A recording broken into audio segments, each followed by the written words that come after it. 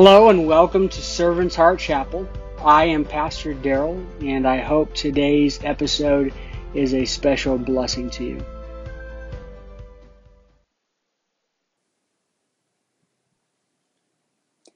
If you have your Bibles with you, turn to Romans chapter 7. That's where we'll be at today. This chapter ended up being a very significant chapter for me personally,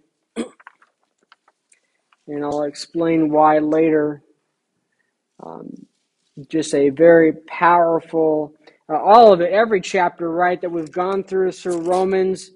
As we're going through, we beginning talking about the need to be saved, and then we got to God's solution, and then from there we've been going through the different freedoms we have in Christ, beginning with freedom from wrath and freedom from sin, and now we have freedom from the law. And exactly what does it mean to be free from the law? And what is the law's place in the Christian life? We're going to talk about that today. And I think, I'm not sure exactly how time is going to play out on this, but if a question arises, I don't want you to forget it. I'm actually going to ask you to use your phones during the sermon. If a question arises, please just send me a text. And at the end of the sermon, if there are actually any questions, I'd like to answer those questions. You give them the opportunity to do that. And if you don't wait and don't think, well, I'll just talk to,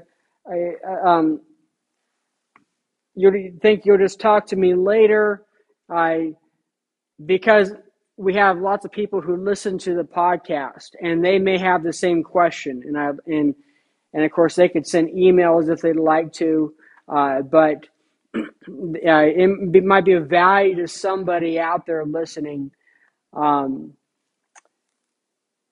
if you ask something that's on your mind. So with that being said, we ask the question, what is the place of the law in Christian discipleship now that Christ has come and inaugurated this new era that we are currently in? There really are three possible attitudes to the law, and some of this material I got from John Stott, who wrote a book on Romans, fantastic book. It's been one of my primary resources as I've been preaching through Romans. He noticed that we could divide up the three possible attitudes toward the law to legalism, libertines, and law-fulfilling freedom. Legalists are under the law and in bondage to it. They imagine that their relationship with God depends on their obedience to the law. And they are seeking both to be justified and sanctified by it, by their obedience to the law. But reality comes in, and they are crushed by the law's inability to save them. Then you have libertines. They go the opposite direction. They blame the law on their problems, and they reject it altogether and claim to be rid of all obligation to his demands. They turn liberty into license. Now, I've seen people on both those extremes, the legalists who follow the letter of the law, and they seem to measure their closeness with God with how well they follow those guides. And then I've seen libertines that have no law. They just, I'm a sinner, so I'm just going to live my own life. And if I do something, it's because God wanted me to do it. I've had people tell me that. Then you have the law-fulfilling free people, And they preserve the balance of the two between the law and freedom. They rejoice both in their freedom from the law for justification and sanctification. They realize that I don't have to rely on the law to save me or sanctify me. And also they rejoice in their freedom to fulfill it, to obey God's law. Thus, legalists fear the law and are in bondage to it. Libertines hate the law and repudiate it. They reject it. And law-abiding free people love the law and fulfill it. You could divide up this chapter into three primary sections. Verses 1 through 6, Paul asserts that the law no longer has authority over us. By dying to it with Christ, we have been released from it, and we now belong to Christ instead. This is the message for legalists. In verses 7 through 13, he defends the law against unjust criticism that it causes both sin and death. There are people who are saying that, though the law causes sin and death. He attributes these instead to our fallen nature. And the law itself is good, and this is his message for libertines. Then you have verses 14 through 25. Paul describes the inner conflict of those who are still living under the regime of the law. They're moralists. They're trying to appease God, trying to get to heaven by following the law. If left to ourselves and our fallenness, we can't keep God's law, even though we delight in it, nor can the law rescue us. But God has done what the law could not do by giving us his Spirit, and we talk about that in chapter 8. These three paragraphs of Romans 7 may be appropriately entitled Release from the Law, a release from the law in order to serve God in the Spirit, verses 1 through 6. Verses 7 through 13 could be defined or entitled A Defense of the Law Against a False Accusation that it causes sin and death. And then finally, 14 through 25 could be entitled The Weakness of the Law, because it can neither justify nor sanctify sinners. But before we get into chapter 7 even, I think it's important that we review some of the concepts that we've already discussed earlier in the book of Romans. To be sure, in theory, the person who does the law will live by them, as the Bible says, but in practice, no human has ever succeeded in obeying the entire law, except for Christ. Therefore, it can never be the way to salvation. Instead, we see, and you don't have to turn here, I'm just going to flip a couple pages over. Romans 3, verse 20 says, For no one will be justified in his sight by the works of the law, because the knowledge of sin comes through the law. We see that the law reveals sin. The law also, in chapter 3, verse 19, now we know whatsoever the law says speaks to those who are subject to the law, so that every mouth may be shut and the whole world may become subject to God's judgment. We see that the law condemns sinners. It's a measuring stick. We see in chapter 4, verse 15, for the law produces wrath, and where there is no law, there's no transgression. We see the law defines sin as transgression. We also see that it brings wrath.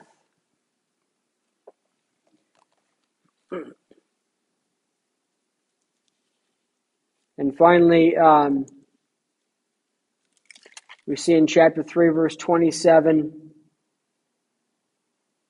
where there is boasting, it is excluded. By what kind of law? By one of works? No, on the contrary, by the law of faith.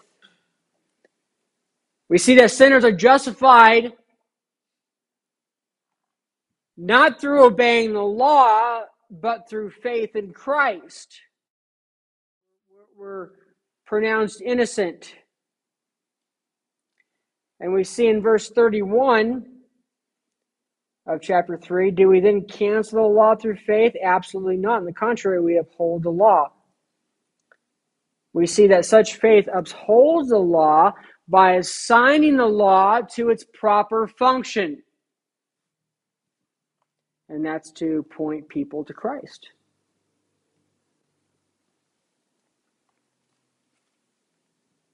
Living under the law doesn't necessarily mean that you're under the law of Moses, by the way. We're not just talking about the law of Moses, the Ten Commandments. But you can be bound by the law of your denomination, or even the law that you impose upon yourself. These are the rules that I'm going to go by to please God. Living under the law doesn't mean that you're not determined or self-disciplined. It means that you measure your spirituality by these things.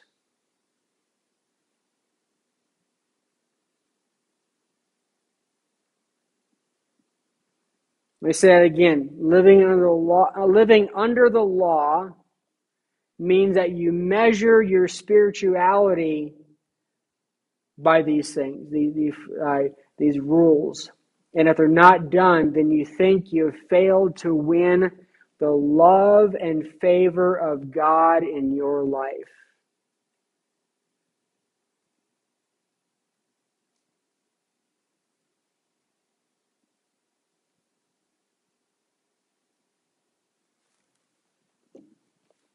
Christians can actually find themselves living under the law. And I'm going to talk more about that as we continue. So let's actually get into Romans chapter 7, verse 1. Since I am speaking to those who understand law, brothers, are you not unaware that the law has authority over someone as long as he lives? For example, a married woman is legally bound to her husband while he lives, but if her husband dies, she is released from the law regarding the husband. So then if she gives herself to another man while her husband is living, she'll be called an adulteress. But if her husband dies, she is free from that law. Then if she gives herself to another man, she is not an adulteress.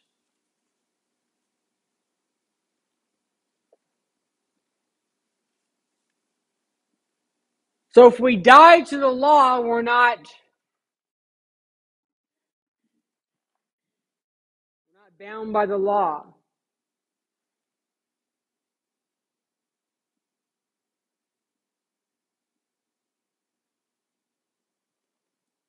We got that. So then continue in verse 4. Therefore, my brothers, you also were put to death in relation to the law through the crucified body of the Messiah, so that you may belong to another, to him who was raised from the dead, that we may bear fruit for God. Notice the word "that" there. It's a resulting. So this next clause is a result of something. And what's a result of? It's result of being given to Christ. We now belong to Christ, that we may bear fruit for God. Bearing fruit is a natural process.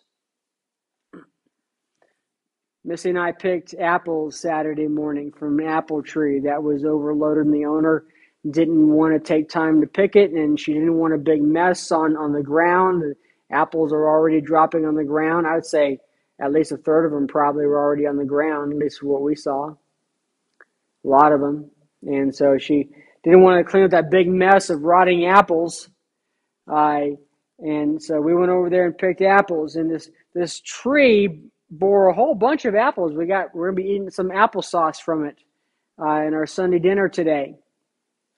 And Mrs. made apple butter and all kinds of wonderful.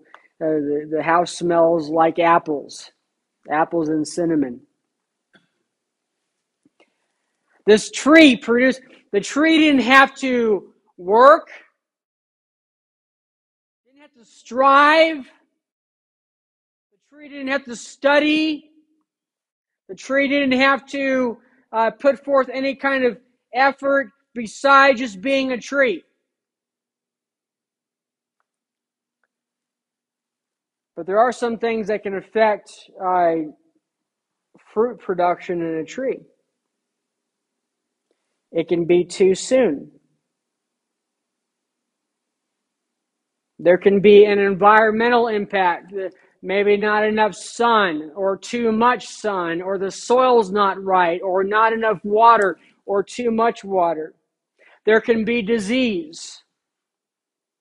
Or the tree's not properly pruned can affect how much fruit. All this, I think, all these realities fit very nicely with what God expects of us in producing fruit for Him in our lives. And I think we kind of see that. We're going to jump over real quick to John chapter 15.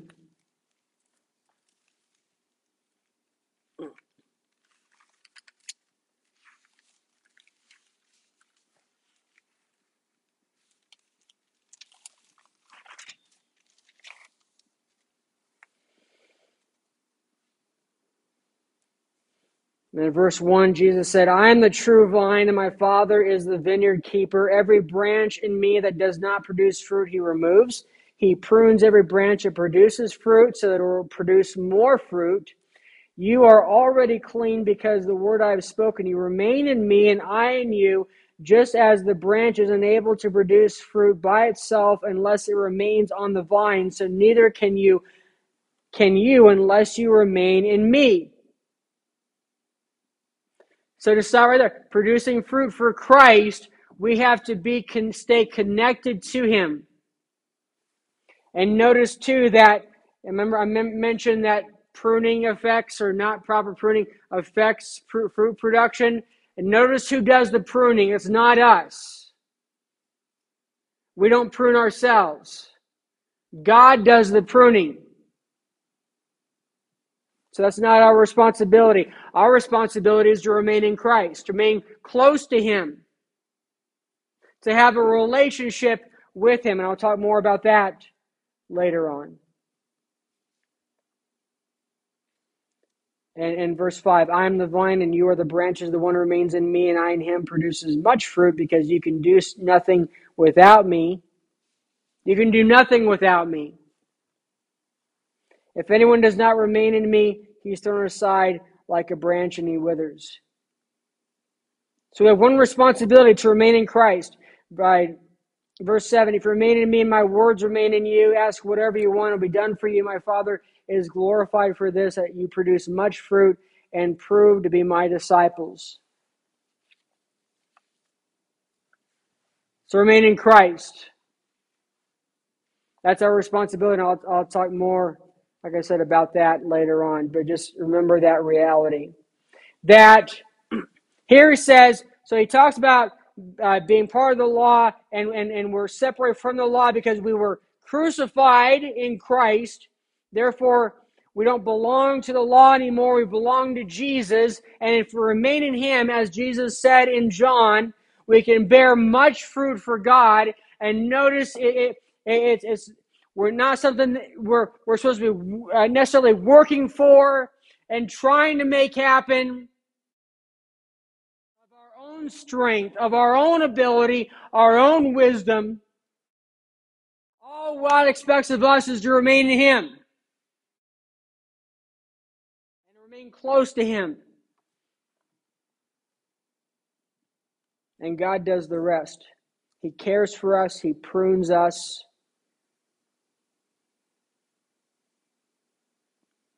Verse 5, for when we were in the flesh, the sinful passions operated through the law in every part of us and bore fruit for death. See, we belonged to the law of sin. We were citizens of hell, and we were bound to the law of sin. And we produced fruit for sin. Fruit that we're ashamed of. Fruit that produces death.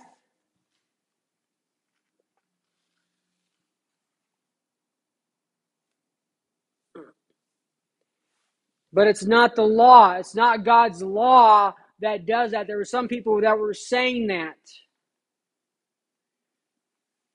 If you take a dish of baking soda, and it's baking soda just sitting there, not doing anything at all, inert, and you pour vinegar into it, what's going to happen? It's going to bubble up, right? There's going to be a reaction. If we say that the baking soda is the sin nature in us, and the vinegar is the law, what happens is when the sin nature comes into connection with God's truth, there is a reaction, and it's not the vinegar's fault. The baking soda is reacting to the vinegar. And so our sin nature reacts. It's provoked by God's law. Now it won't happen until we know something is right or wrong. When I was in 7th grade, my parents got called in for a teacher's conference. My English teacher had called it. I had no idea what it was about. Completely clueless. And she said, well, Daryl wrote this paper, I think it was on presidents. And she said, some of these sections, he wrote just word for word what was in the encyclopedia. And I was like, yeah. And my parents were like, well, why did you do that? And I said, because when I read it, I couldn't think of a better way to say it. Made sense to me. So I just wrote what they wrote. And I can't remember if it was a teacher, I think it was my dad, who said, you can't do that. That's plagiarism. And then I said, what is plagiarism? And the meeting was over at that point, by the way. I mean, it was done. There was no, teacher didn't apologize, because clearly she had failed, right? But I didn't know about plagiarism until that moment. But before that point, I was never tempted to plagiarize. After the moment, I was. Why? Because the sin nature inside me found another law to fight against. And that's what happens inside us.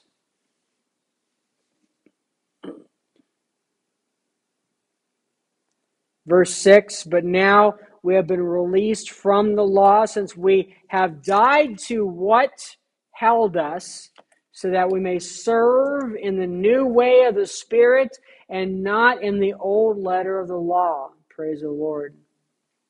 We serve under the rule of Christ. I have for you today, those taking notes, I have the 4 F's of living under the rule of Christ. Number 1,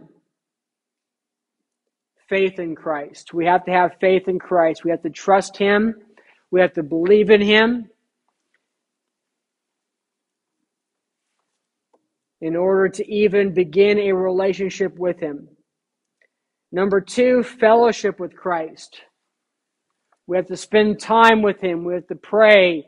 We have to read His Word. We have to take time to think about what His Word says and just fellowship in Christ's presence in our daily lives.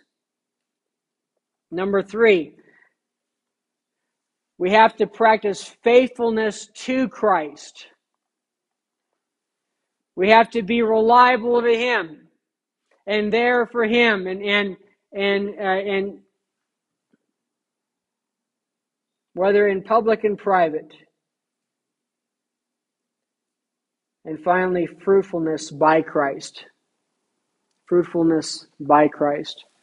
Where our lives are bearing fruits of the Spirit, fruits of God, fruits of wisdom, fruits of joy, fruits of peace. And that's all by Christ. I'm not producing that. I'm just walking with Him. And God is doing that in my life. That's the new way of the Spirit. I like that way. That's a lot better than what we're going to talk about in a second here in a few minutes when we get down to 13. But meanwhile, let's continue on with verse 7. What should we say then? Is the law sin? Absolutely not. On the contrary, I would not have known sin if it were not for the law. For example, I would not have known what it is to covet if the law had not said, do not covet. Kind of like me in plagiarism, right? And verse 8, and sin, seizing an opportunity through the commandment, produced in me coveting of every kind, for apart from the law, sin is dead. Now, I do want to say sin here referring to the inclination of sin, not a specific sin, but this inclination of sin, this nature of sin, this drive to sin, this corruption inside us that we received from Adam in our current bodies. That's why we're getting new bodies. Can you imagine living our new bodies at some point? We're not going to feel that inclination to sin. We're not going to feel that temptation anymore.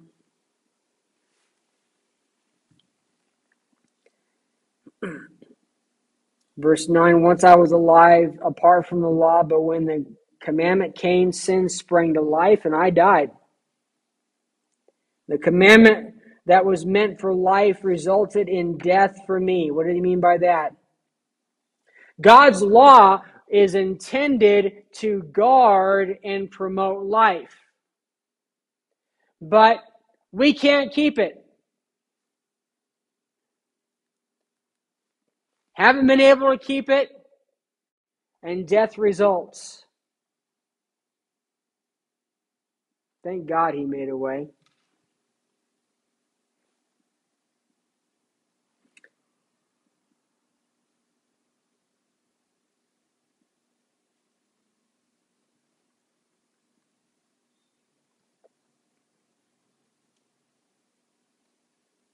Verse 11, for sin, once again, that inclination to sin, seizing an opportunity through the commandment, deceived me, and through it killed me.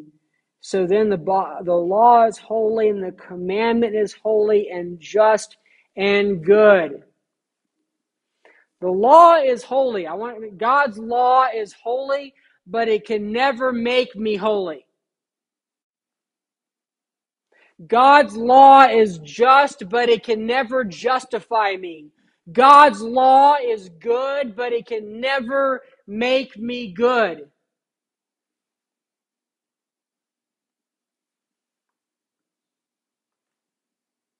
It can't do that. We needed Christ. Verse 13, therefore, did what is good cause my death? Absolutely not. On the contrary, sin, in order to be recognized as sin, was producing death in me through what is good, so that through the commandment, sin might become sinful beyond measure.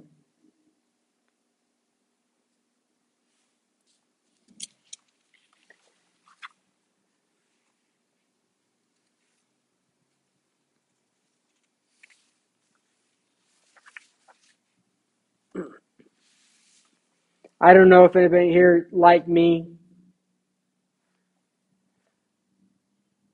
but I had a tendency to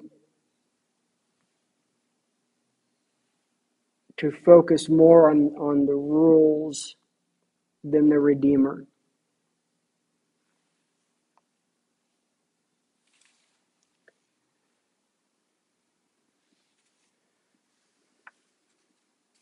The reality is we can't save ourselves any more than we can sanctify ourselves. So why do we have a tendency to trust in our flesh over and over again? We can't. God never said you could. God can, and He always said He could. The biblical view of the part the law plays in our lives, as I've been describing it, can also be described in this way. The law serves as a CAT scan revealing the cancer inside us. The law can't cure nor can it remove the cancer. In order to do that, that requires a skilled surgeon. We actually have a friend, Matt Barnett, who's about to have surgery, hopefully remove some cancerous stuff. And he's praying for healing. But he's dependent upon a qualified surgeon. God is the only one qualified to remove the sin from your heart. You can't do it. We just need to trust the Lord. Let Him lead us.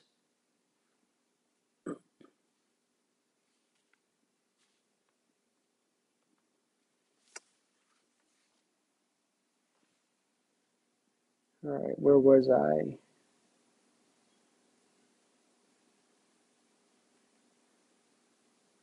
Here we are.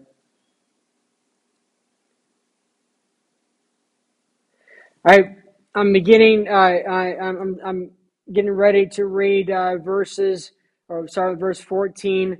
Notice as I read it that you have verses 14 through 17, and then 18 through 20 kind of basically repeats what 14 through 17 says, and the purpose of that is to add emphasis.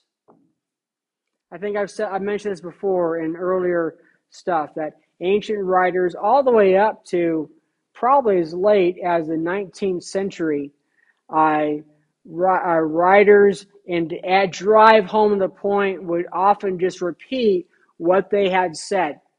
And so the Bible is no different. So this is important, and we're going to focus on that now as we finish up today's sermon.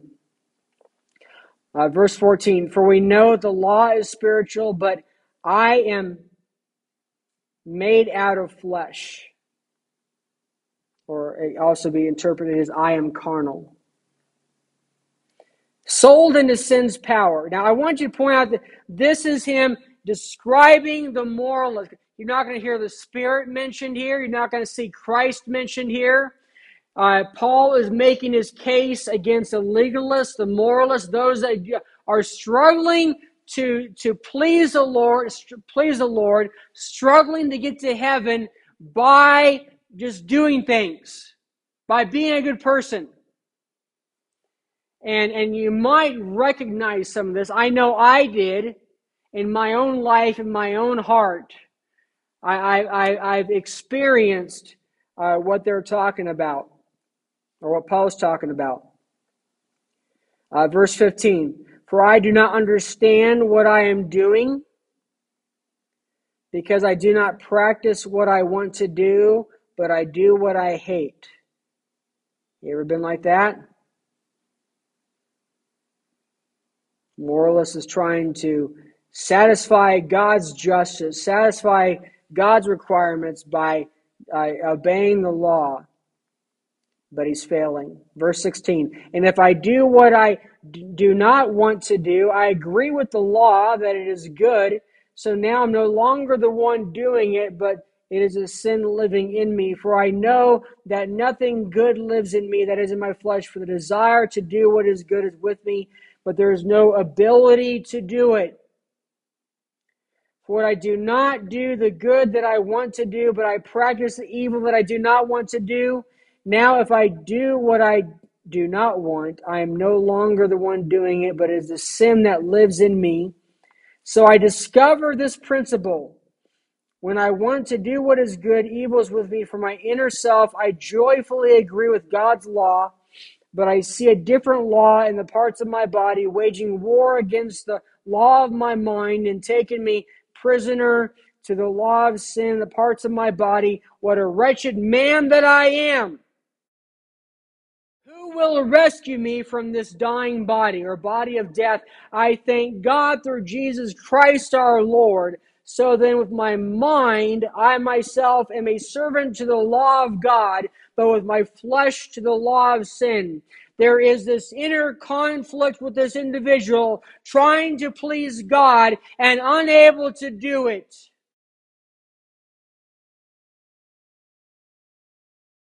In mind, I want to do what's right. Lord, I want to be pleasing to you. And inside this carnal nature, this carnality is an enemy of God, an enemy of the Spirit, and wants what it wants. It fights against everything you want to do.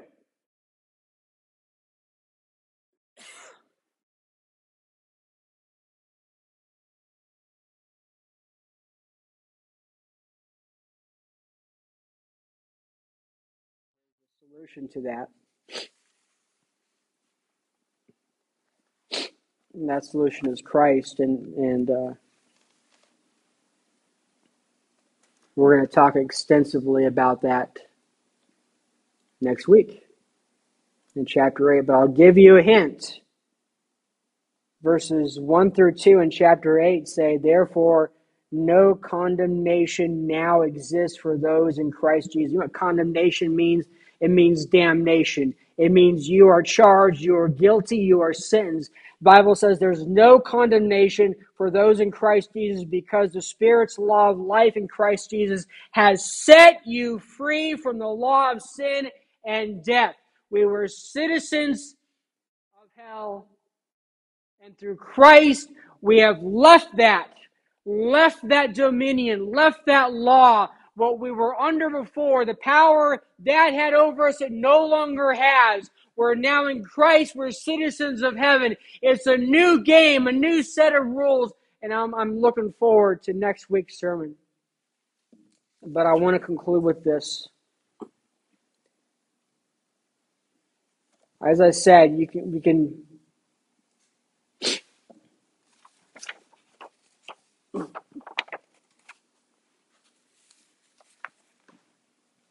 we, as Christ followers, can fall into error by putting too much attention on performance when it comes to our relationship with God. What do I mean by that? As I've been studying this chapter all week long, and this morning, as I'm reading through it, as I'm doing my final notes and getting everything together, it suddenly hits me. Am I a moralist? And it was so hard to wrap around my head around that possibility, but I felt like there was something there, and I actually ended up calling Brother Sams and talking it through with him, and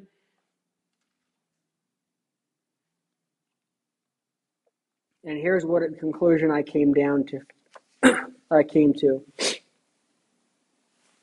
I have strived for and worried about keeping Christ's commands so I could rest assured that I know him. Okay? That's been my philosophy.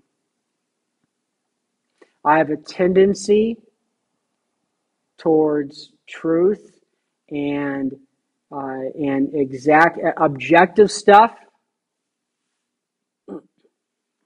as I mentioned, and he talked about that. He mentioned that that's part of my nature, and I told him that how Missy had said that I was military before I joined the military, and so there's a tendency of that, and not enough focus on grace. So because of that, and I strive for, and I've worried about keeping Christ's commands so I could rest assured that I knew him. If I do all this, I know I'm in a right relationship with Christ and things are good. Here's a problem with that. I had to ask myself, let's say I die at this moment and found myself at the gates of heaven, and I'm in heaven and God has accepted me. How likely would I say, I did it?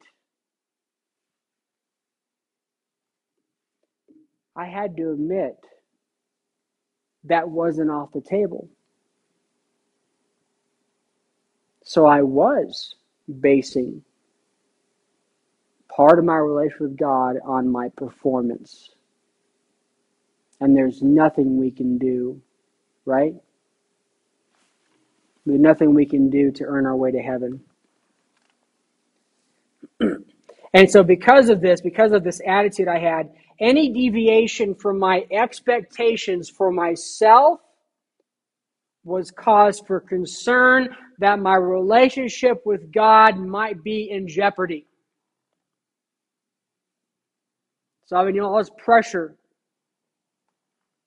all these years.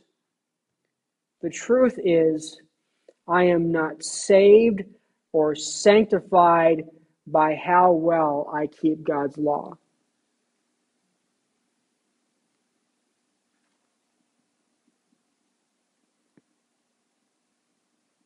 I am saved and sanctified because what Christ did for me.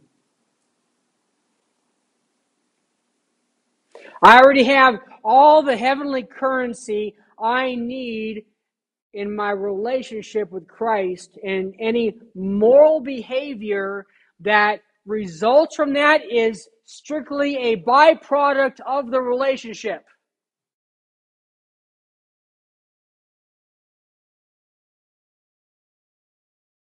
So I walk close to the Lord, and he leads me. As we sang today, precious Lord, take my hand. Lead me on, help me stand.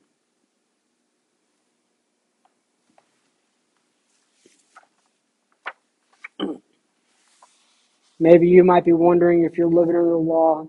It's common, brother.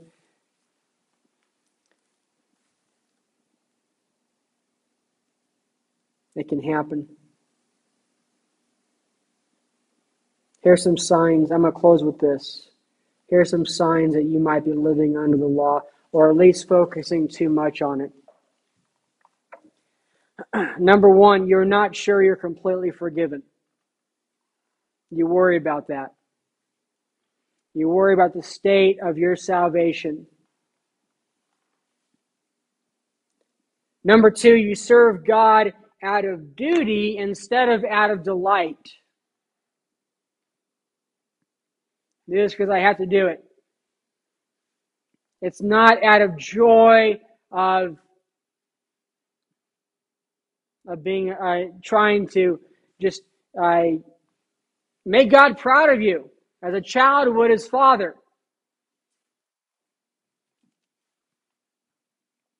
Number three, you suffer from performance anxiety. Am I doing enough? Am I working hard enough? Am I reading the Bible enough? Am I praying enough? Did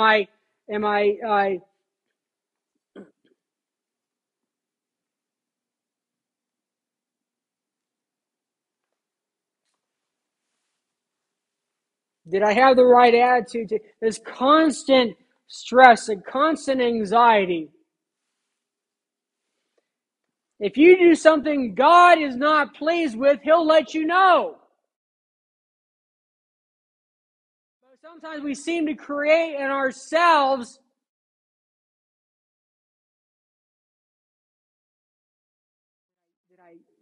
I told that person, it was 250, and I realized, it was 251, or I knew it was 251, and I said 250 anyways.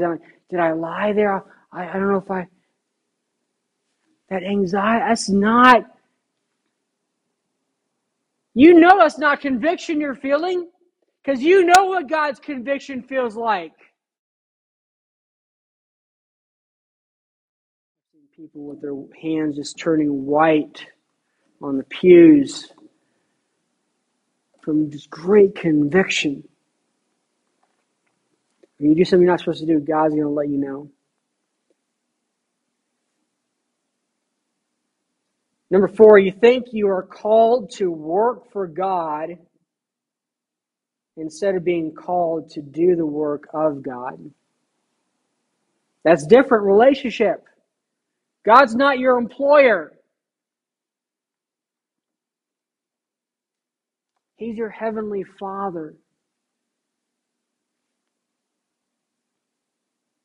Number 5, you think you have to overcome and not let Jesus overcome. Oh, I've got to do this.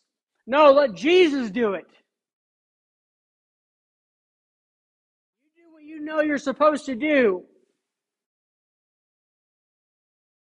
But do everything you can and let Jesus do the rest. And finally, number 6, you think salvation is nothing more than self-denial and personal sacrifice. You come up, you say a few words, and then I'm going to give so much money to the church, and I'm going to give so much time for the church, and therefore I'm saved. And there's no relationship at all. It's just doing acts of service. Let's focus on the service rather than the relationship. So those are some signs that you might be living under the law, or at least focusing too much on it. And we're going to talk, we're free from the law. We're free to obey the law. But we're not condemned by the law. We're forgiven. Well, Pastor Darrell, you know what?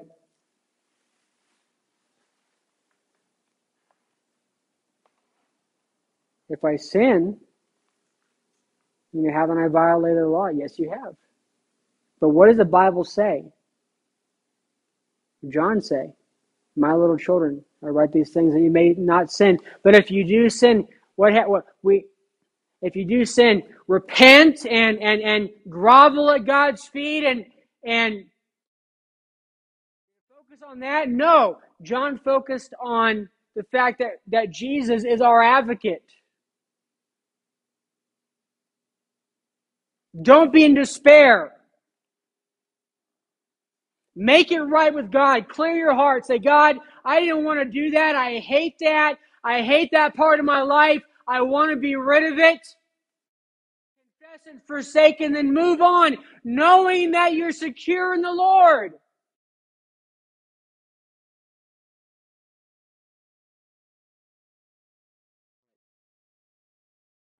We'll talk about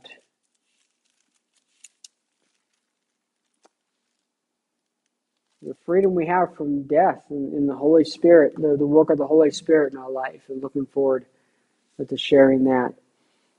Well, it's been a long sermon today. Wasn't expecting this. Let's stand. Well, that's all for today. We certainly hope it was a blessing to you. If you'd like to reach out to us, you can email us at servantsheartchapel@gmail.com. If you'd like to learn more about our church, you can go to servantsheartchapel.org. Have a wonderful day.